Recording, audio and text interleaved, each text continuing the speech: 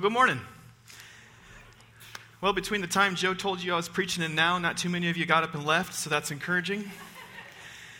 And we'll see how that goes for the rest of the time. No, I'm glad to be here. My name is Brian Clayberg. If you're a guest, special welcome to you this morning. Normally, I have the privilege and the honor of leading us week to week through the worship aspect, meaning music. The musical aspect of worship. And this week I have the privilege and honor of leading us in the preaching or the teaching aspect. And I'm thrilled to do that, and I'm honored to do that. Thankful to do that. And we're going to talk this morning about biblical wisdom. Biblical wisdom. And the title of my message is Walking in Biblical Wisdom. And we're going to be looking at Ephesians chapter 5, verses 15 through 21. Let's just jump right in, shall we? Here's what it says. Look carefully then how you walk, not as unwise, but as wise, making the best use of the time because the days are evil. Therefore, do not be foolish, but understand what the will of the Lord is. And do not get drunk with wine, for that is debauchery, but be filled with the Spirit, addressing one another in psalms and hymns and spiritual songs, singing and making melody to the Lord with your heart, giving thanks always and for everything to God the Father in the name of our Lord Jesus Christ, submitting to one another out of reverence for Christ. So here's kind of the main theme or the thrust of what I want us to get to this morning. Here's kind of the main point that I want us to understand. As believers, we need to guard our lives by walking in biblical wisdom. That is what the Apostle Paul is going to try to get us to understand. He's writing to this church in Ephesus or the people in the surrounding area, and he's trying to get them to understand a few things that they really need to guard their lives, or as he's going to coin it, their walk. You've probably used this language before. Maybe you've said, hey, how's your walk with the Lord going? That comes from this text and this idea that Paul is going for. And so he's going to give them some foundational truths. In fact, you can break the book of Ephesians up in a lot of different ways. One way that you could look at it is break into two parts. In the first half of the book, the Apostle Paul gives us some real foundational theological ideas. He talks about our union with Christ and receiving spiritual blessings. He talks about grace and mercy and how those things work with faith. He talks about salvation and a lot of real deep theological foundational things in the first half of the book or the letter. And in the second half of the book, he then goes on to apply those things to our life. If we're to understand the foundational theological approaches, how should that affect our lives or our walk? And he's saying that we need to guard our walk and that we need to walk in wisdom. He said a couple other things before this. In fact, in verse 2 of chapter 5, he also says we need to walk in love. And in verse 8 of chapter 5, he tells us that we are to walk in light. And then we come to our passage in verse 15, and he tells us, here's another thing you need to walk in as a believer, and that's wisdom. And that's wisdom. And so the first point that we want to go after this morning is the importance of biblical wisdom, because it is important. Let's just look at it, walk through it again. Verses 15 and 16 say, look carefully then how you walk, not as unwise, but as wise, making the best use of your time, because the days are evil. Now, we're going to talk about several real vague concepts this morning, and the first one we get to is just that, wisdom. I think that's one thing that is hard for us to kind of grasp, maybe hard for us to really define. What is wisdom? How do we define that? How do we grasp it? How do we walk in that? What does that look like? Our English dictionaries would define wisdom this way: the quality of having experience, knowledge, and good judgment. The quality of having experience, knowledge, and good judgment. But I think if we're being honest, even that definition is lacking, because we know that you can have experience and not have wisdom. I know a lot of younger guys that display more wisdom than some older, experienced men. You can have knowledge and know things and still lack wisdom. You can display sound judgment and still lack wisdom. So it's kind of this vague concept. Like, what does that really mean? What does that look like for us to walk in biblical wisdom? And the first thing that we need to understand is that the Bible's definition of wisdom is very different from the worldly definition of wisdom. You see, actually, Scripture has a lot to say about wisdom. In fact, there are a section of books in the Bible that are called the wisdom literature. That's the book of Job, Psalms, Proverbs, Ecclesiastes, and Song of Solomon. And the Bible has a lot to say on this. You know, actually, the wisest man who ever lived was King Solomon. And do you know what King Solomon said about wisdom? You've probably heard this before. Here's what he said. The fear of the Lord is the beginning of wisdom.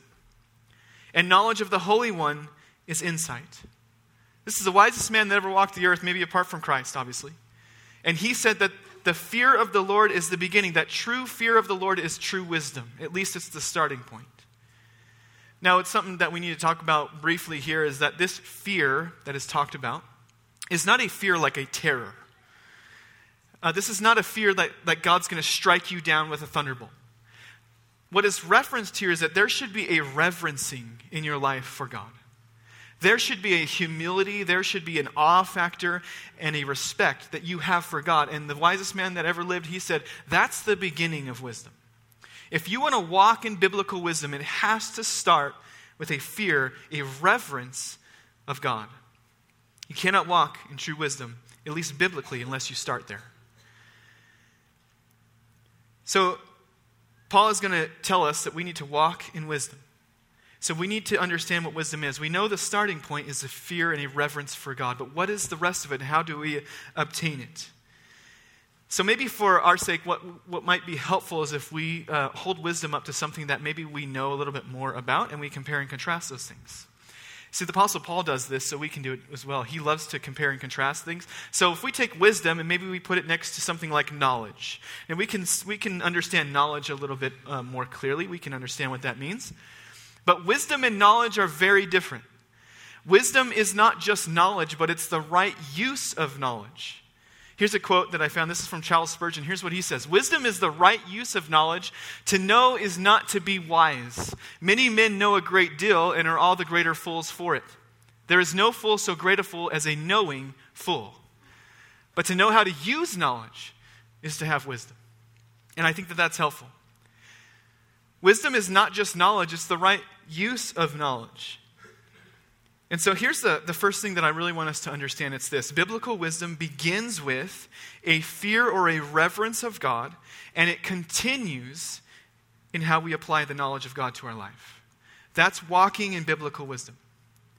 So there's this sense that we need to start with a healthy respect and a reverence for God, and then as we begin to walk with Him, as we begin to grow in our sanctification, learn more about who God is, what He desires for us, and we correctly apply those things to our life.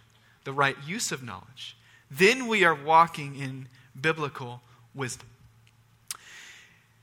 And Paul tells us we need to guard this and we need to walk in wisdom. Why? Do you remember why he said? He said because the days are evil. And when he's talking about days here, he's not referencing a specific time. He's referencing a general one. It would be more like saying we live in an evil age. Or more simply put, we live in an evil world.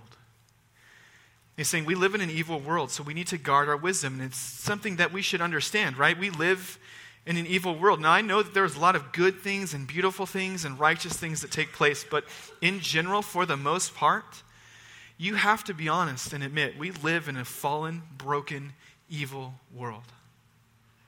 And if you don't believe that, just flip on the evening news and watch for a minute. Right? I mean, it won't be long until you see the depravity of man and the results of a fallen world on display. We live in a broken, fallen world. And so Paul he's trying to encourage us, if you're going to survive this walk with Christ, you've got to walk in love, you've got to walk in light, and you've got to walk in wisdom. And it's the wisdom that we're kind of going after more. And so what he's going to do is he's going to go on some contrasting ideas. You know, I think it's interesting. The prophet Daniel in Daniel chapter 12, he actually said, at the end of the age, knowledge will increase. Yeah. That's happening, isn't it? I mean, it can blow your mind to learn about some of the things that we as a society are learning about. We're growing in knowledge, but I'm left to wonder oftentimes, are we growing in wisdom? I don't think so. Because we are not biblically applying the knowledge in the right way. So what Paul is going to do is he's saying we live in an evil world and we've got to walk in wisdom. So let me give you some contrasting ideas about what that looks like. He's going to give us two contrasting ideas. And the first one he's going to give us is this: foolishness versus understanding. Foolishness versus understanding. In verse 17 it says, therefore, do not be foolish. Understand what the will of the Lord is. Do not be foolish. Contrast. Understand what the will of the Lord is. So the next point that we need to understand is this. In order to walk in biblical wisdom, we need to seek to understand what the will of the Lord is. Okay, so here's vague concept number 2. The will of the Lord. What is that?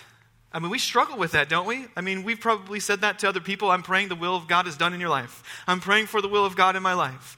And it's this vague, kind of hard to understand concept that we don't really know what to do with, but it really doesn't have to be. And let me just share something with you that has been helpful for me in kind of understanding the will of God. There are 2 things that we can understand. First, there is God's general will, and there is God's particular will. God's particular will is just that. It's particular to each individual. It's different from person to person. This would be things like, where I'm going to live, if I'm going to marry, who I'm going to marry, how many children we're going to have, what my career will be, how I'm going to use the gifts that God has given me, things that are specific and particular to each individual. And then there's God's general will, which is general for all believers. It's the same. But what we tend to do in seeking God's will is we try to leap over his general will and go straight to his particular will. I got to seek the particular will of God in my life. But if we would focus more on God's general will, and we would stand and we would walk in that, it will be easier for us to decipher his particular will in our life. So what is his general will? Well, we don't have to overcomplicate it. Scripture tells us what it is.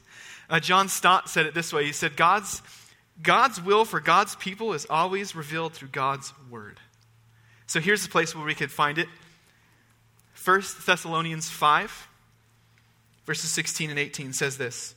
Rejoice always, pray without ceasing, give thanks in all circumstances, for this is the will of God in Christ Jesus for you. I've heard these verses referred to as the standing orders of the gospel. I think that that's good. Like if there's something that as believers we just need to stand firm in, it's this concept. That we would rejoice, that we would pray continually, that we would give thanks in all circumstances. This is God's will for us. Okay, so let's be honest. That's very difficult, right? I mean, that we've heard that, maybe we've read that before, but to live that out is really, really hard. You know why it's hard? Because here's what it does not say.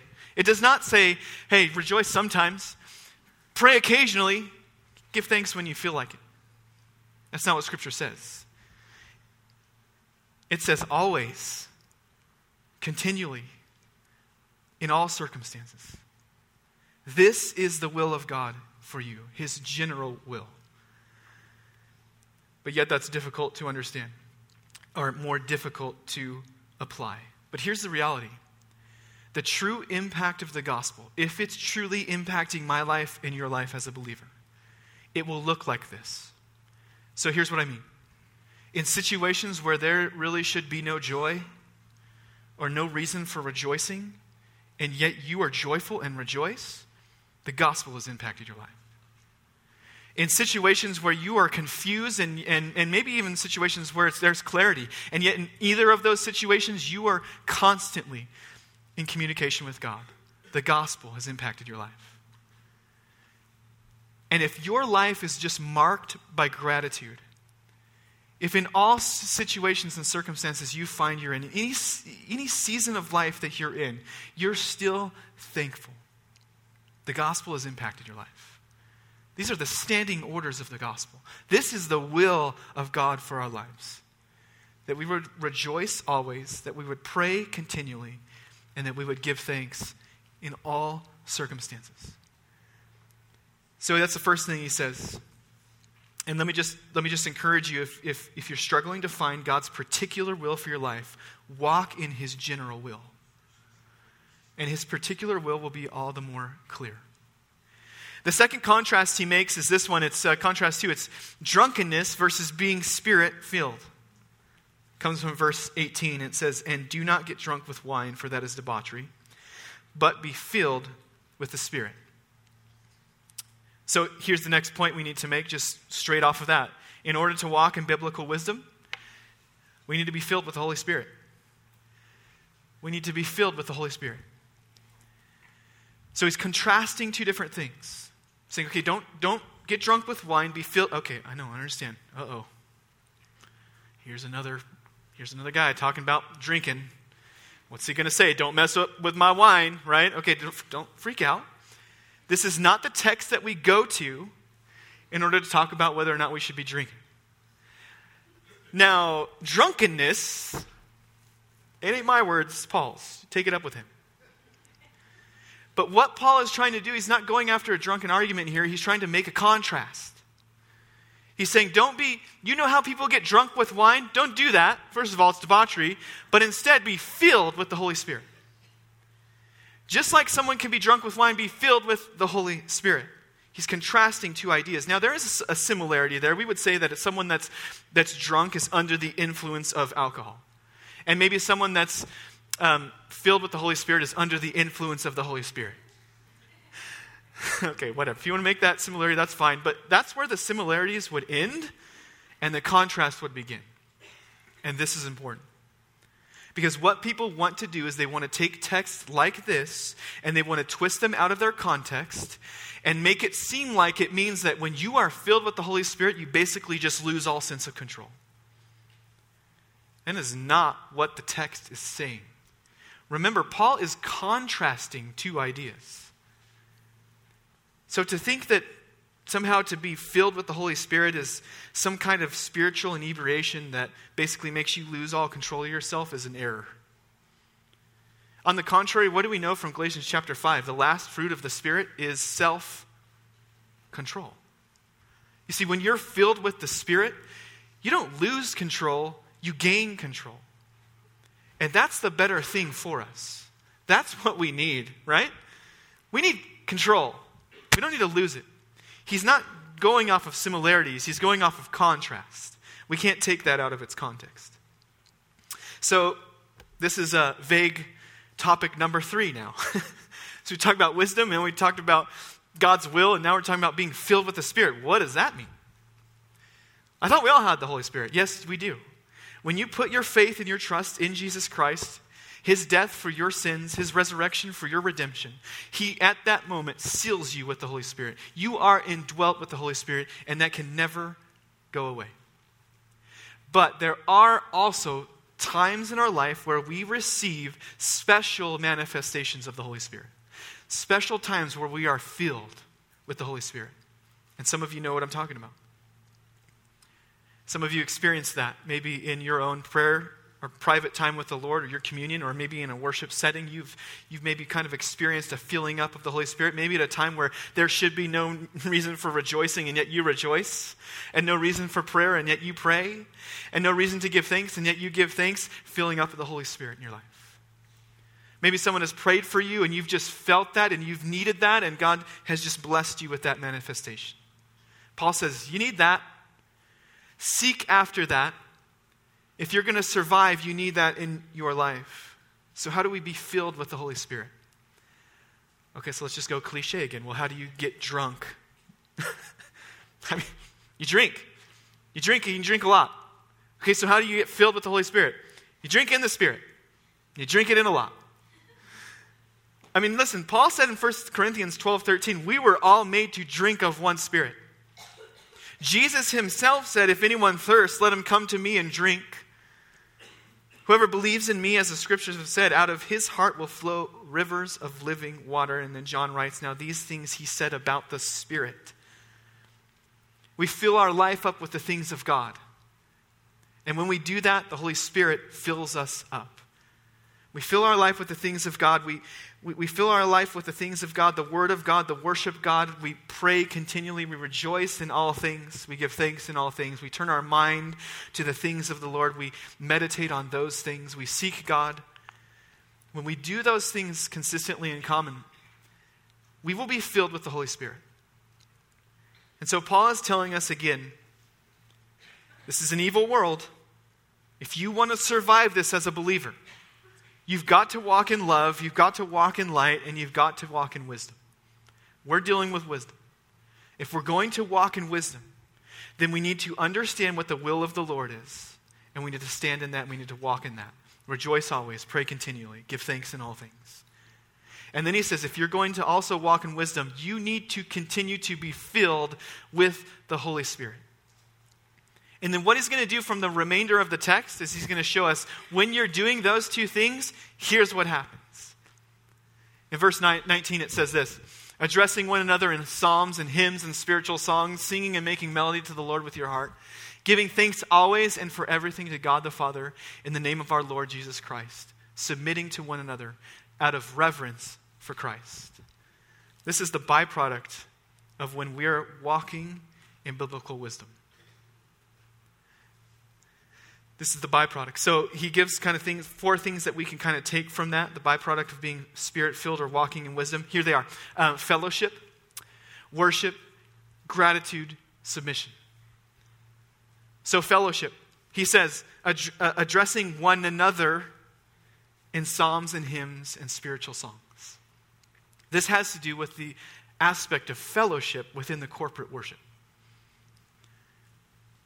Did you know that all the songs that we sing, there's some songs that we sing in the worship part of in the music part of our worship. There are some songs that we sing that are not sung to God. He's a worship pastor and he just said, what? There are songs of proclamation. This is amazing grace. Let's sing it. Ready? Go. I'm just kidding. I'm not going to do that. I'm going to fight the urge to lead you in worship right now. Okay. This is amazing grace. We did not sing, God, your grace is amazing. What did we sing? This is amazing grace. It's a song of proclamation. It has to do with the aspect of fellowship within the corporate worship setting. I was asked one time from someone, hey, how come in our worship services it's always so celebratory? Like it's always so upbeat and joyful and celebratory. That's a good question. And it was an honest question. They actually asked, well, how come we don't do more like reflective songs? Maybe songs of lament. And that's a good question. And yes, I do believe that there are certain times and seasons in which the church maybe should lament together. But listen, the idea of our corporate worship is always meant to be celebratory. Always. That's how it's always been. The reality is that that's a hard tension to live in because I know that from week to week, we come here in this place and there's a vast majority of people out there and up here as well that we're dealing with difficulty, heartache, struggling with sin, dealing with loss, dealing with persecution. We're weary, we're anxious, and there's no part of us that wants to be in celebration. And many of you, even maybe this morning, are in that place. And we've been there as well. There are many Sundays where we come, even as leaders, even as a band, and we're in that state as well. There are many Sundays when the ministers come up to lead us, and we're in that state as well. But listen, here's the important thing. It's those times and it's in those valleys that I need the celebration. That I need the fellowship of the worship that you guys will give. Because it's in those moments in the valley where I need to come into this setting, and even if I'm not feeling it, I hear you proclaiming, this is amazing grace. Our God is a consuming fire. He is a mighty fortress. Build your life upon His love. Those are the times that I and that you need to hear those truths. And we need to sing them to one another. And not all of our songs are necessarily sung to God. Yes, the motivation of our heart is to honor God in our music and to worship Him. But sometimes we need songs of proclamation. There are songs that are important for us that when we proclaim something, there's power in that. There's power in that. So even if you're not feeling it, proclaim it and see what the Lord does. And then the next benefit or byproduct of being spirit-filled or walking in wisdom is worship. Singing and making melody to the Lord with your heart. So the first one, worship, is this horizontal and outward focus. And then worship is this vertical and inward response that when we're filled with the Spirit, when we're walking in God's will, there is a natural welling up of worship inside of us that we need to get out.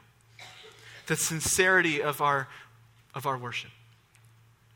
And then there's gratitude. Again, gratitude is mentioned. And it just reminds us that really as God's people, we need to be people who are always, always thankful. And this is another vertical and inward response. And then he says that the last byproduct is submission. Submitting to one another out of reverence for Christ. That there should be a humility, there should be a submission. In fact, he's going to go on with these later verses after this to talk more about that. How that looks in your marriage, how that looks in your family. The byproducts of walking in God's will and being Spirit-filled are fellowship, worship, gratitude, and submission.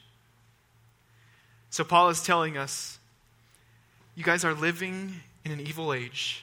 We live in an evil world. We need to guard our lives. We need to guard our walks with God. And the way that we do that is we walk or we live in love. We walk and we live in light. And we walk and we live in wisdom. And if we're going to walk and to live in wisdom, we need to continue to stand and walk in God's will for our life. Rejoicing always, giving thanks, praying continually. And we also need to seek constantly to be filled with the Holy Spirit. To put our hearts and our minds on the things of God and be filled. And when that is happening for us, there will be this beautiful natural byproduct that will take place. And we'll all function as we should. And that's the reality. Let's face it, that this life is difficult.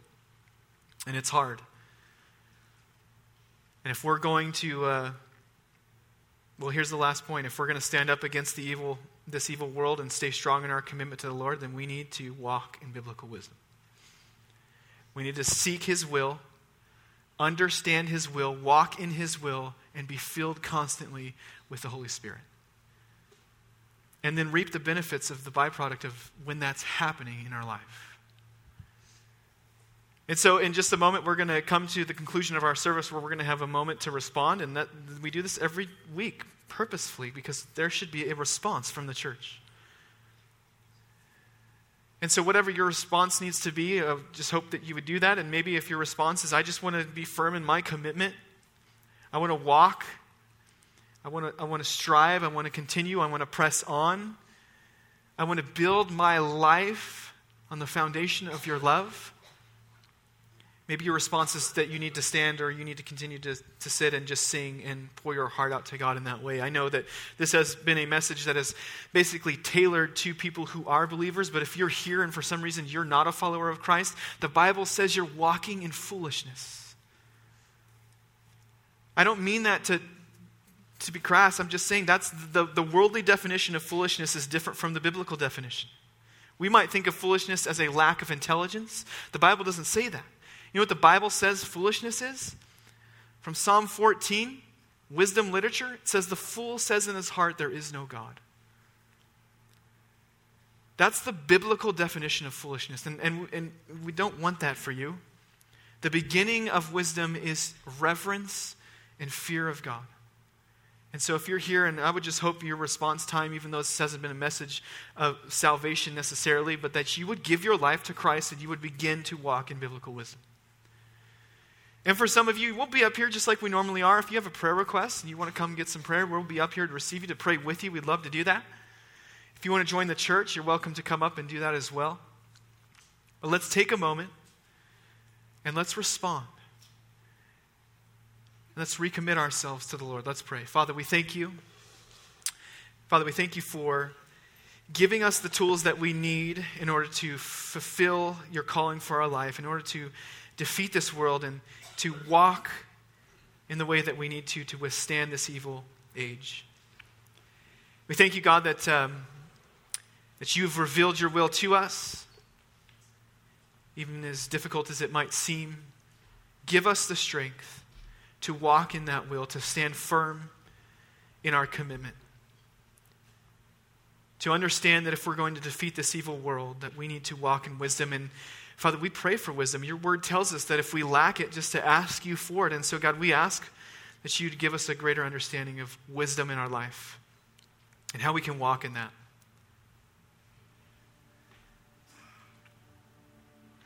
So, Lord, we thank you. We praise you. And God, we build our lives on the foundation of your love. And we give our lives to you. And help us to walk in wisdom. And we pray this in Jesus' name. Amen. Amen. Let's stand together and respond.